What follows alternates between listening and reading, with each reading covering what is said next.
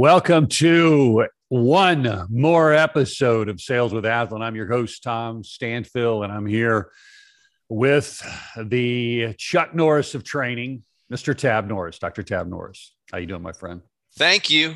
Just got out of the gym. I just been doing some workouts, got to live up to the name. It's not the Chuck Norris of combat. It's the Chuck Norris of training. I know, but don't you think he should be kind of buff? I mean, the Chuck Norris of training. Yeah, that's true. Well, you are. Yeah, you definitely are buff. And if anybody listens to our podcast about the rim to rim to rim to rim to rim, you are also the Evel Knievel of sales training, because he crossed the. I did something that Evel Knievel didn't do. Evel Knievel? Is Evel that just a tad? Did you have the little toy, the Evel Knievel? You pulled the strip and it went fast. If anybody doesn't know that Evel Knievel actually jumped over the Grand Canyon. He tried but failed. Remember? He did. That was pretty cool. That was pretty cool. Back when Evel Knievel would do some amazing things. That was pretty cool. I was a big fan. No, I loved it. Anyway, so they know, if anybody's listened to our podcast in the past, they know you're a stud and a great physical specimen.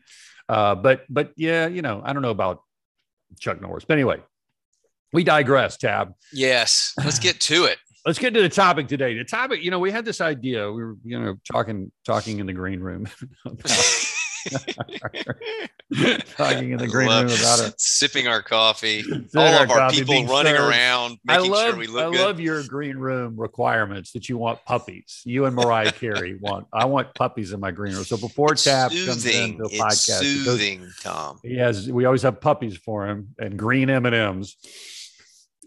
And so we were talking in the green room about our podcast, and we of course were recognized as experts in sales. We've been doing it a long time. I mean, I don't think anybody could argue with that, Tab. Oh no, I dare them to argue with that. No, dare them. If they do, we won't talk to them. But we have sold some stuff. We've been successful in sales. We trained all over the world. We taught people how to sell. I'm an author, Tab. I'm an author. I've written a book on sales. So we know that proves it.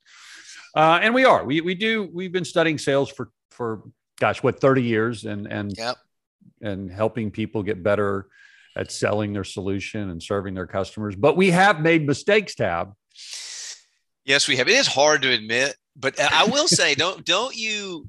I feel like I have learned much more from my mistakes than my success. Well, yeah, I think first of all, here's a learning from, and we'll just go ahead and give you one takeaway from the podcast today. Stopping after every presentation, every critical meeting, and assessing what you did well and what didn't work will make you better. You'll just continually get better. That's the time to capture the learning. And don't blame anybody else. Don't say, well, if they would have done something different, if the customer would have done something. But if you say, what is it that I could have done better, or what did I do well? And remember that and learn from that, or change what you need to change. That's been our philosophy, and that served me well. So today we're going to talk about our biggest mistakes that we've made. I'm going to limit it to the last 25 years, Tab. I'm going to make it. I'm going to limit it. I'm not going back into the early days, because that got really that was really ugly, Tom. Yeah, I had some my first sales career, first sales job. I had some interesting things happen because I wasn't a detail guy, Tab, and I made some mistakes related to details. You're selling a detailed product. Yeah. That point matters. 5.2. I'm sorry. I was a loan officer and I just forgot this little thing about telling people, hey, when this very wealthy couple comes into closing, they don't have to sell their existing home to buy this new home. They're already qualified whether they sell their existing home or they don't. I just happened to not put that little detail in the file. So they're sitting there going, well, did you sell your home? Like, no. And so they didn't close, and they were closing on a weekend. They were also a client recommended by the CEO of the bank. Oh gosh. Yeah. So I kind of got a little letter on that one. Oh yeah, but we're not going there. No, we're not going there. Young, we're not going naive. There. That doesn't count. Should know better. I was in my 20s. This is when we should know better. I did. I will say, Tab, I saved that letter in my desk drawer. I had that letter, which was not a nice letter. It was a very well thought out long letter. Yeah, with a lot of details. With a lot of details telling me what kind of person I was and what I did to her, and it was warranted. Okay, I did make a mistake, so I kept that letter in my desk as long as I was in that business to remind me to don't make those small errors. Small errors are big errors. Anyway, but that's not the focus. So here's my number one. I'm going to go first. Here's my number one mistake that I made. This was probably about 8 years ago, Tab. We were pursuing a relationship with Sharp. We were already working with one division, and we were pursuing a relationship with another division, which is actually even a bigger division of Sharp. And we got recommended to meet with the senior vice president of sales. He was interested in our solution. He was already very far down the road with another competitor and had pretty much decided to use that company. And they were big on using simulations to drive learning. And so they were a little bit different than, even though we believe in simulations, but they were a little bit different company than we were. But I talked them into stopping the process and allowing us to share our solution. And also meet with some of their team before presenting our solution to the senior vice president of sales. So I flew down to Florida and met with the regional vice president and learned about the organization and what was important to them, and felt like I understood what their needs were. And as I was leaving the meeting, the regional VP said to me, "Oh, and by the way, the senior VP, we'll just call him Ted. We'll call him Ted. I don't know. That wasn't his name. We're going to say, yeah. He said, Ted doesn't like PowerPoint." I'm like, oh, okay, Ted doesn't like PowerPoint. You know what? I don't like PowerPoint either. I got it. And I didn't ask one other question. And here's the reason, is because I had heard that probably 20 times in my career at Aslan, is people don't like PowerPoint. And what they have always meant prior to that, when they say that, they've always meant, we don't like a lot of PowerPoint. We don't like death by PowerPoint. We don't like, thousands of slides. Just, make it short and simple. But of course, I'm going to have a couple of slides. That's right. Well, you got to. It's a presentation, right? Yeah, I'm going to make a presentation. We're going to, I'm going to have an intro slide, and we're going to keep it short and sweet. And, it's going to be very interactive. I got it. So I got it. I thought I knew.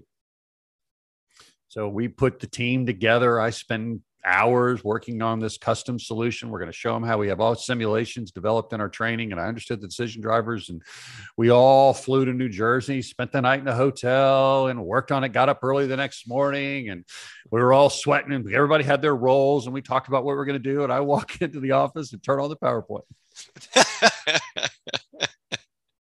But it was a short PowerPoint. It was just a slide. It was an intro slide. And it was as if I insulted the senior vice president, Ted's mother. Yeah. It was literally like I said, "Hey, Ted, I hate your mother." It went over literally as soon as I opened up PowerPoint, the meeting was over. And the regional vice president looked at me and said, "I told you, we don't like PowerPoint." And I'm like, what do you mean? You mean you don't like any PowerPoint? Like no power? Like we don't want one PowerPoint. That would have been a great clarifying question earlier. That's one of my favorite stories, Tom. Yeah, I've told that story on you before. You have. So, yeah. Okay, thank you. I love that. It was just over.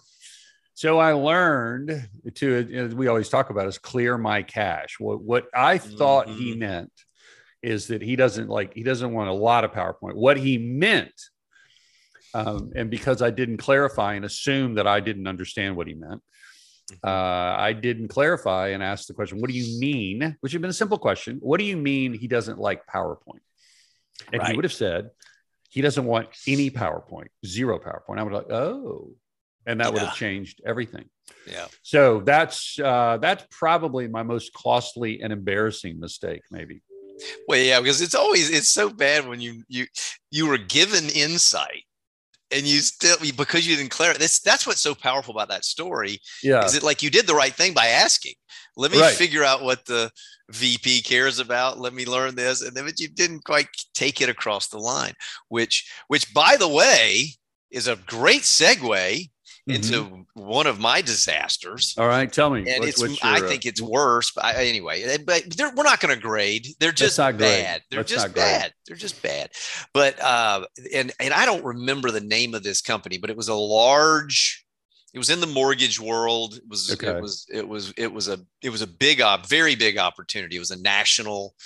They were picking one player to go all over the country. Okay. They tons of reps. You know what I mean? Yeah. Had to fly to DC, 1-hour presentation in front of the 12 critical, the executives. Large strategic opportunity, spend a lot of money flying, prepping. Okay. All that. So you're just setting the stage.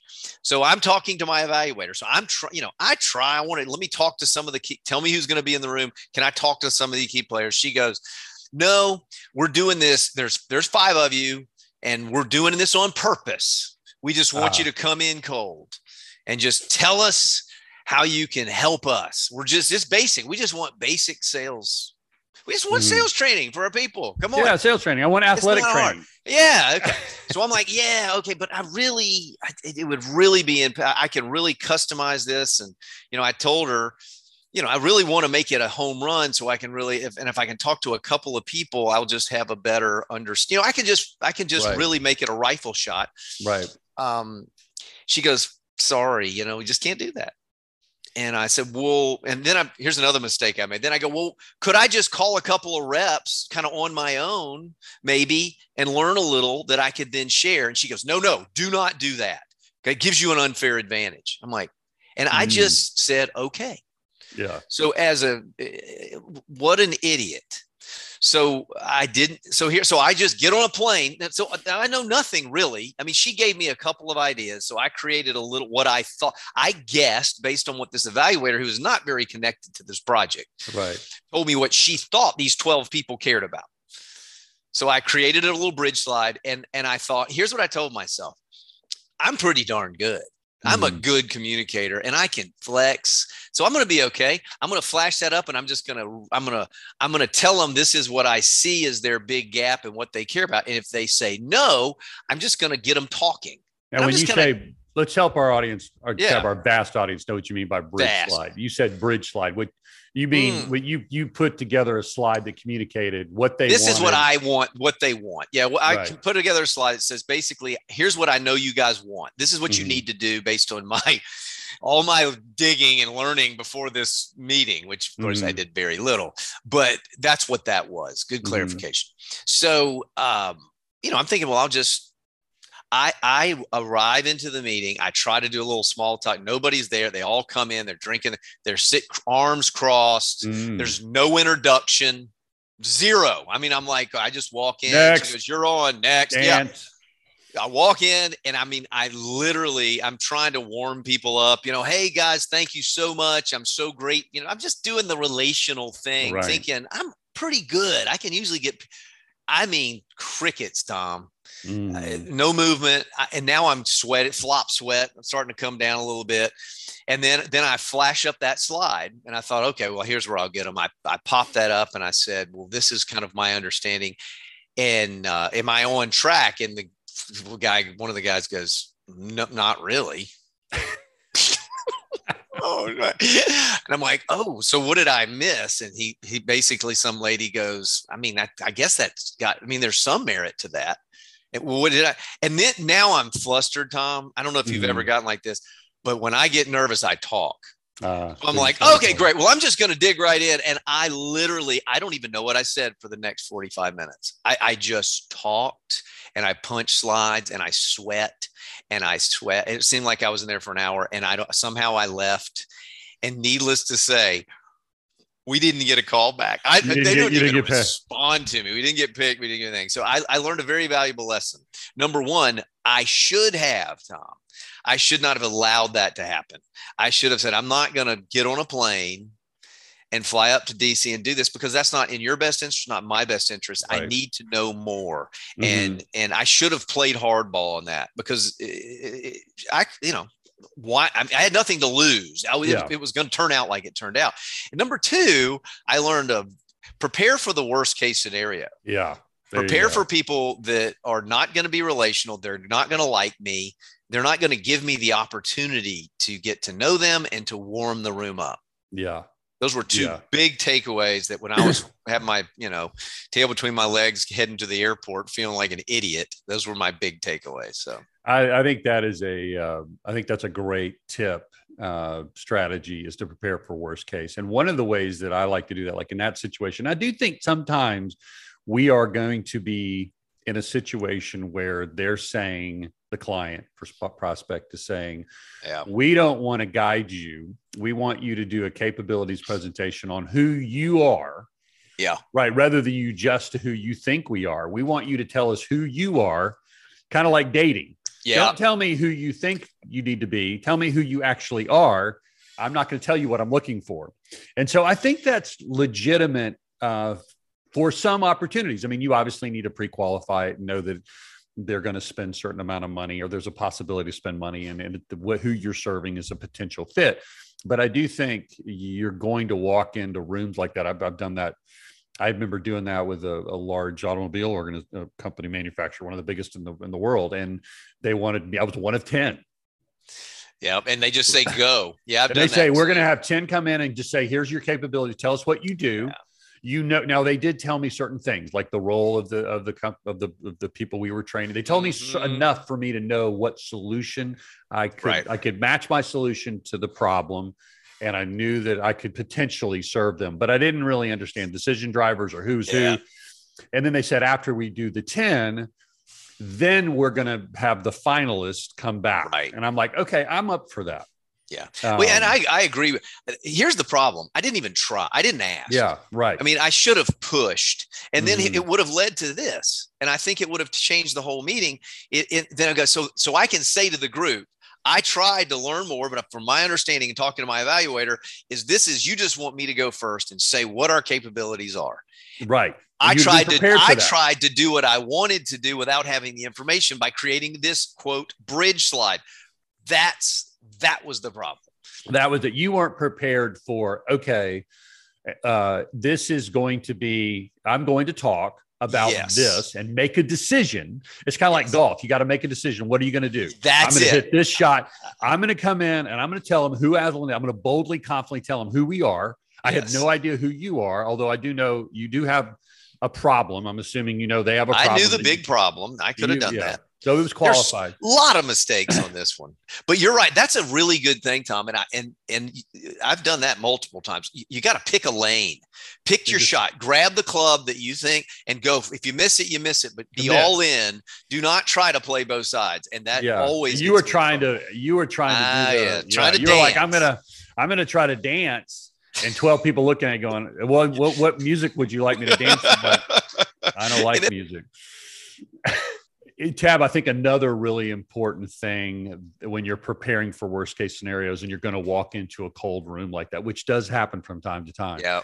I think you're saying just pick who you are and go with it and know that you're going to have to talk for 45 minutes and say, this is who we are. This almost again, like a dating thing. Don't try to adjust to the person you're wanting to date. Just say, this is who I am. And be bold about that because we all have no shot. Secondly, I think we can prepare a little bit by asking the simple question.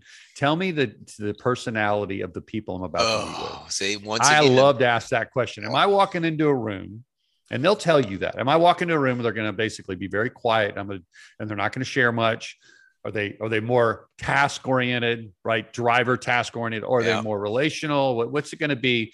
Is it going to be kind of just quiet? It's going to be all in there. And she probably would have answered. She would have given you that because I did ask who the key player was that I needed to make sure I won over. Great question. Which was a really good question, but everything else was so bad. Who cares? I mean, I wouldn't have won anybody over with that presentation. All right. Well, I'm gonna piggyback on that and tell you this is probably my number 2, I think, biggest debacle in sales. And these are all we're focused on very large opportunities. So I was meeting with Farmers Insurance. We were working with one of their divisions, and so because of the work that we had done, we got referred to the parent company. And the head of learning had learned about our solution and was excited. And I flew into California. We met twice with her and our entire team, and they went through our solution, and we met and talked about what the need was. And it was a very specific need. It was about helping their field sales organization learn to prospect more effectively. And because of some changes and transformation in the organization, this is exactly what they need. We all were excited about what. So from that, I built my bridge slide, which again, the bridge slide is saying, hey, this is where you're going. This is where you are. This is where you're going. And this is your plan to get there. And so I'm going to feed that back to them to make sure that I understand what's important to them. Well, I didn't need to do that because I was already very aware.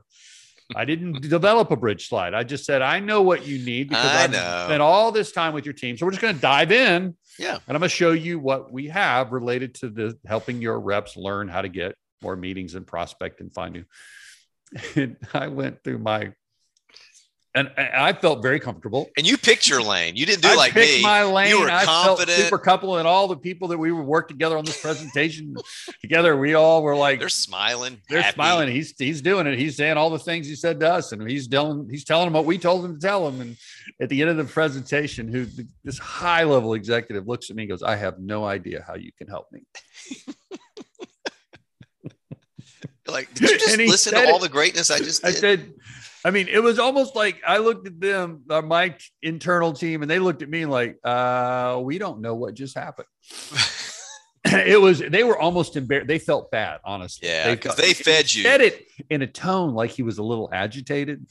Like somebody missed the boat here. Like, why is this guy talking? Why is he telling me this? Because he basically, and it was so funny because one of our regional vice presidents was with me, John Sequeira. He got mad at the guy. Oh gosh, I've seen him do that. He went to me. He's like, "Don't talk to my friend that way." No, don't be mean to him. Yeah, he's like, "Wait a minute." And so it was a John's account. I felt awful. And so what turned out is they weren't representing what was on his whiteboard.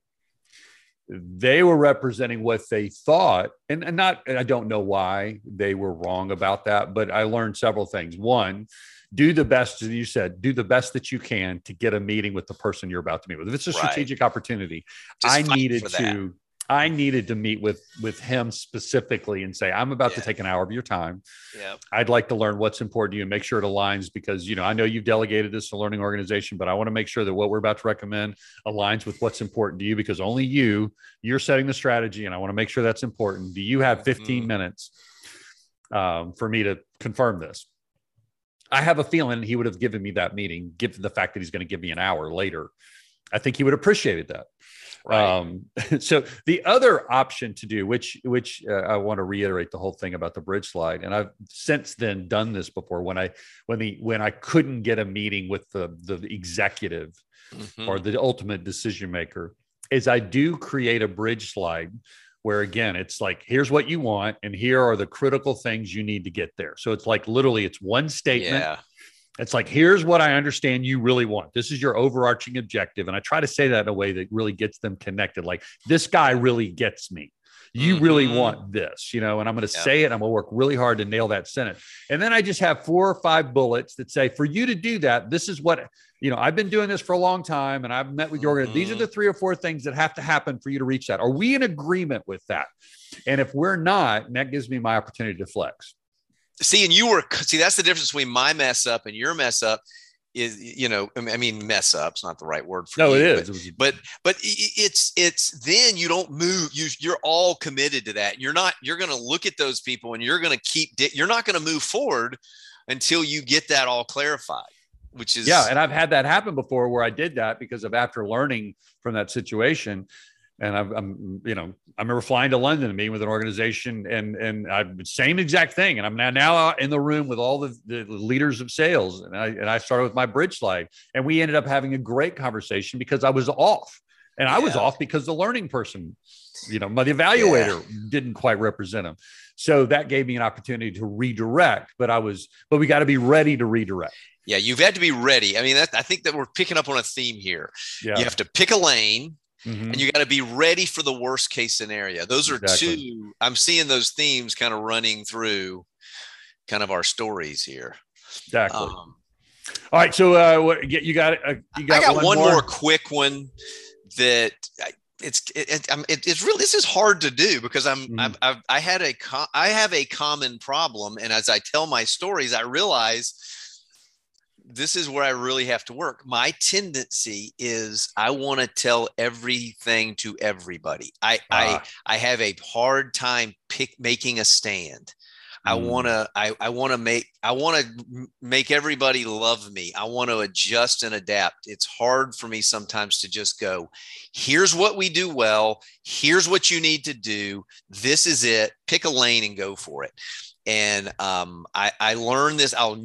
This was worth it, because I have never done this again. This was many years ago, but it was the same kind of thing where, like we talked about before, 3 vice presidents, technology company, you're on. And it was like, we just want to see, I want you to hit the highlights of your program, tell you how, and we're going to pick 3 that are going to come back and get in the next round. It was the exact same thing, but I knew it this time, and I was confident. I knew what I was going into. It was a good environment. It was all those things. So if it was an hour meeting, which is going to be 45 minutes, people are going to be late. They're going to, whatever. So if you were going to have 45 minutes to show big picture what we do well as a company, Tom, how many slides would you traditionally have ready for that? Well, how many would you prepare and present? If you got 45, and it's really 30 minutes, because you got questions and answers. So you got 30 minutes. What would you, how many slides? I have a real simple rule. I have the core slide. Okay. If I'm going to show a core slide, a key slide, 5 minutes a slide. Okay. So you think about 5 minutes a slide. That's the minimum I could do. Okay. Right. That's the minimum. So you take 5 minutes. So if I'm looking, that's how 30. I do it. By 5, that's 6 slides. Okay. So do you think 42 slides was too many? That's probably too many. Bad?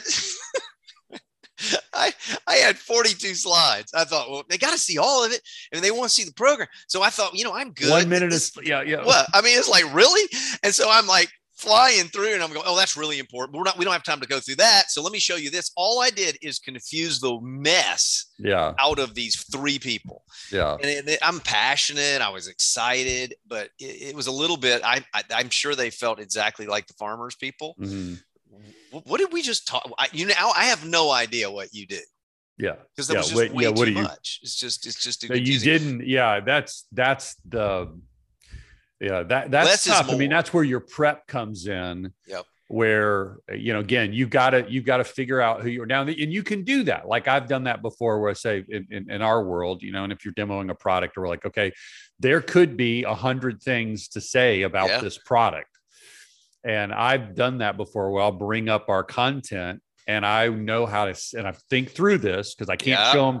I'm going to show them 6 things, but they're going to see that there's 42. That's it. But I'm not going to talk about the 42. They're just I'm going to show them 6 because they want to see the book, or they want to see all the content. But you've got to, you've got to think through that and know. But I think the key takeaway for me or the key learning for me when I learned how to adjust my content for my audience is 5 minutes a slide. No, it was it was worth every bit of that misery, because I've never done it again, and I won't ever do it again. And it's powerful. Yeah. And you want them to go, ooh, there's got to be, what's all behind that? We used to talk about what the plot factor. Yeah. And it's like, ooh, that's good. And I think this is another takeaway I had from that too.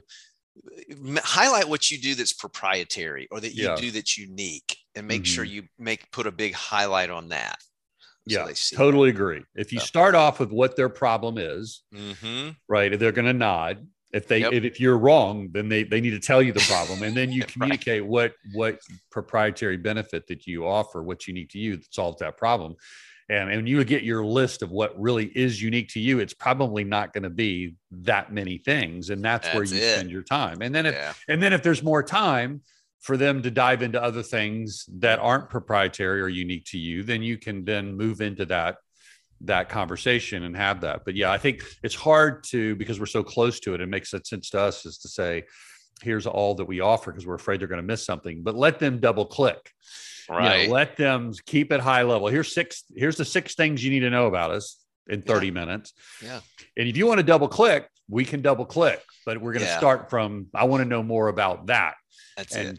Start at that level and let them choose their level of, because a lot of times you can spend, once you start going down that rabbit hole. Oh, see, and I see people do it that demo products. Then people do it on demos. Yeah, I'm going to demo all of it.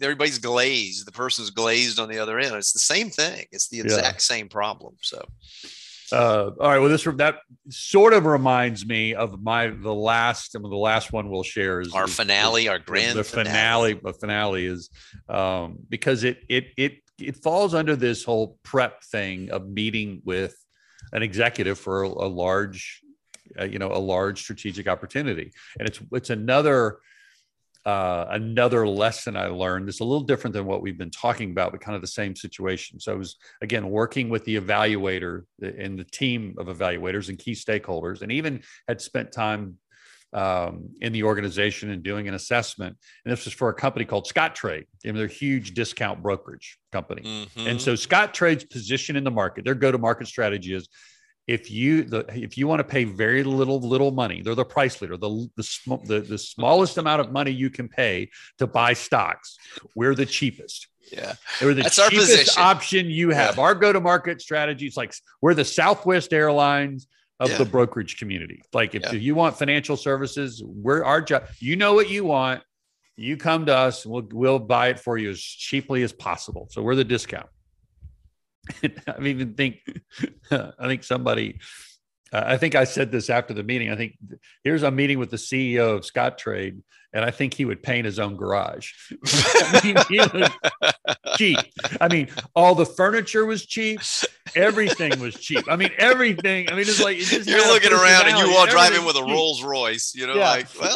Okay. So if it was in the car world or the airlines world, I'm British Airlines. We have the best first class. I'm all about service, all the amenities, value, right? So our go-to-market strategy is innovation and value, and right. So we're not aligned, right? And do you think I'm going to be able to change the CEO in a 45-minute meeting? Hey, you need to change your strategy that's helping build this billion-dollar business. I'm going to help you change your strategy. No. So what I should have done is, one thing I learned from that is do focus on their go-to-market strategy. Who is this company? Every organization has a personality, which drives how they make decisions. And the personality is driven by the leader of the company.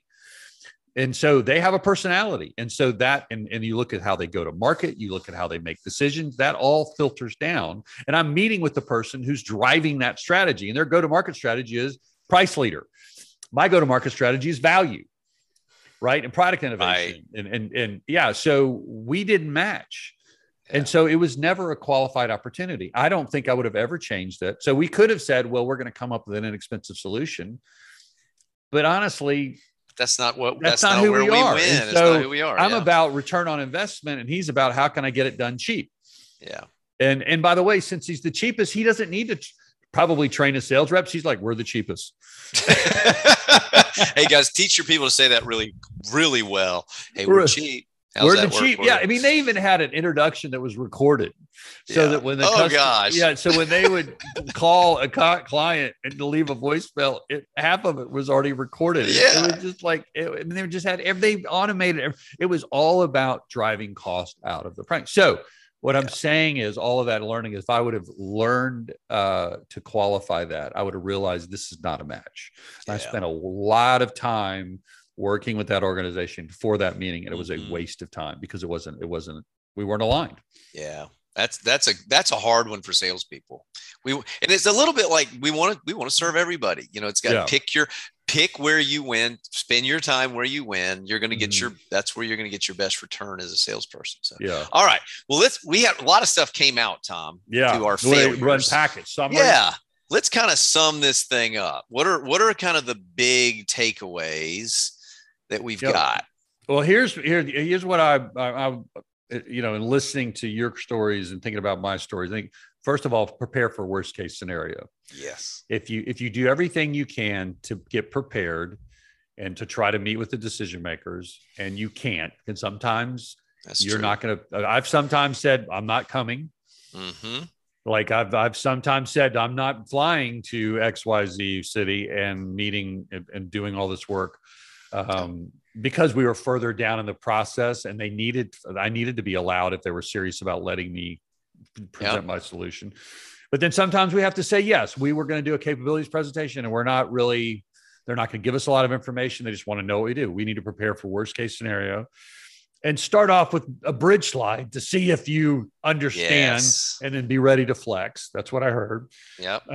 In the meeting before the meeting, I think is great. If we do have the meeting before the meeting, right, try to the best we can. If it's possible, have the meetings that we need to have before the ultimate meeting. And when you do, listen. And actually listen and clarify. Make no assumptions. Super curious. Don't make no assumptions. Find out what their go-to-market strategy is. What's the personality of the organization? Who's going to be in that room? Yeah. Who's going to be in that room? What is the philosophy? Yeah. What's the personality? And so they'll tell you that type of information to help you get better prepared. What else, Tab? What am I missing? Number of slides. Less is more. Yeah.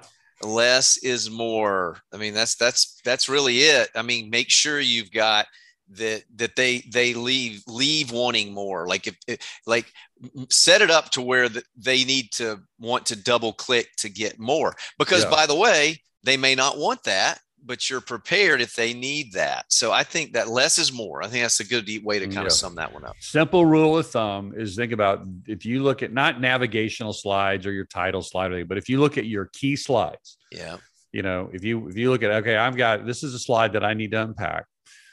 5 minutes a slide, which allows you to say what you need to say, them to have Q&A around it. 5 minutes a slide. So look at the time, take 15 minutes off the front end, because they're going to be late. You're going to have introduction. Take 15 minutes off the back end for Q&A potentially, or just if you kind of narrow it. I usually use the rule of thumb of 45 minutes for an hour meeting. I got 45 minutes for an hour meeting.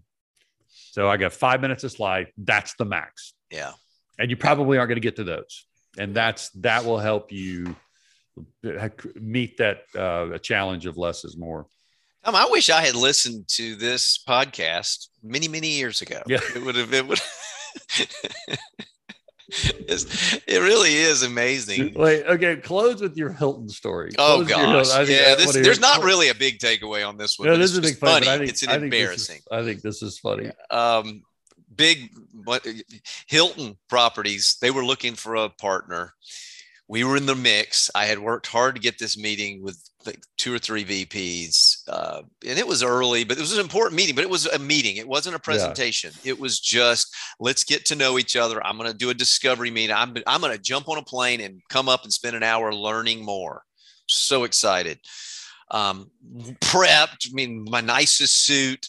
I fly up there, fly to Memphis. I'm in Atlanta. I'm going to Memphis. I show up. The meeting was at 2. Okay. 2 Central Time. I show up 15 minutes early because that's the way it works. You always want to be there early. So I'm there at 1:45. I'm there. I get there. I said, the receptionist, I'm here a little bit early, but I'm going to sit right here. I just want to let them know I'm here. I can't wait, but whatever. I sit down. Well, I'm waiting and I'm waiting. Now it's past 2. Now it's 2:15. Now I'm getting a little agitated. I was early. And I went up to the reception. I said, have you let them know I'm here? She goes, I've let them know you're here. And said, great. Because great. Thank you. I'll go back to reading. Back down. I'm going to go back to reading. Yeah. Car and Driver. I'm getting really deep into Car and Driver now. So another 15. Hotel now it's Industry magazine. Late. Now I'm a half an hour. Now I'm starting to get angry. I'm starting to get a little frustrated. How dare them? And I'm like, I'm sorry. I've been sitting here now for 45 minutes. Is there a problem? And I'm starting to pick up the tone, I'm getting, I'm a little tired, my travels, and then she's like, I'll let them know again that you're here. So she went back one more time. And I'm sure what's wrong with this? What is wrong with this person? So she comes back. She said, they'll be with you in about 30 minutes. And I'm like, 30 more minutes. I mean, and now I'm just like frustrated to beyond belief. And I'm like, well, I've flown all the way up here. I guess I'll wait 30 more minminutes. I'm just kidding. So how dare them? The guy walks in, he walks up, and I know he could tell. I'm just like, hey, John, nice to see you. I've been here a while. I've been here for now an hour and 15 minutes. Yeah. There a problem? I know things come up. I'm still trying to be nice. I know things come up, but you're addressing it. I'm addressing it. But you guys are late. Yeah, but I'm just making a statement. That's just not very nice. I mean, it's just, I wish you would have let me know. I didn't say that, but that's what I was communicating. He goes, "Oh, I'm sorry." He goes, "Actually, I'm showing that we're right on time. Wasn't our meeting at 2?" I said, "Yes, it was 2." And he goes, "Are you still on Eastern time?" Oh, I didn't have an Apple. There's your takeaway. Have an Apple Watch. That takeaway is the customer's never wrong. The customer's never wrong. Once again, I've said this a few times, Tom. What an idiot. I mean, like really? That was, but probably one of the most embarrassing moments as a salesperson. I think that's hilarious. But there is a relevant point to that story too, beyond just it's funny. And the customer's always wrong, because sometimes the customer is wrong. Like they could have been right. It could have been. Like if they are an hour late and they got, like I've been in situations where like, no, the meeting's at 3. Right. And you're like, I have an email right here that says, and you're like, like I was with an Azlanite, and we were meeting with Johnson & Johnson, and the guy walked out, and the first thing he said to us was, "I'm kind of surprised that you guys haven't responded to my emails." Oh my gosh. It was something about the email or something. And I thought about this when you were telling that story. And we had, you want to go to a court of law. Yeah. Let's go to court of law, and I will prove to you that you were wrong about that. And it was related to Mark, and he was, and I know, Mark, he revealed to me, but we both said, we both apologized and said, "I'm sorry if we missed something. We didn't, you're wrong." Oh yeah. And Mark handled it great. And we'll certainly check it out. Apologize. I thought we had, but he handled it. But like the customer, we don't win anything by making the customer feel bad about something that's not related to what we're talking about. Now, obviously, sometimes the customer is wrong about what's the right solution and what's the best path forward, and we need to lead them in a different direction. But yeah. It was just immature. It was just being immature. That's really what it was. So anyway. And you couldn't tell time. And I couldn't tell time. And I've never had a real normal standard watch ever since. So. Yeah, there you go. Anyway. All right. Well, good lessons from our failures. We've shared a couple. So we didn't share about the hundreds of successes, but I think we learn more from our failures than our successes sometimes. So yes. All right. Well, my friend, thanks for joining me again. And if you guys love the podcast, let us know, give us feedback. If you got ideas on how we can do it better, love your comments. Tell us how we can improve. And again, thanks for joining us for another episode of Sales with Aslan.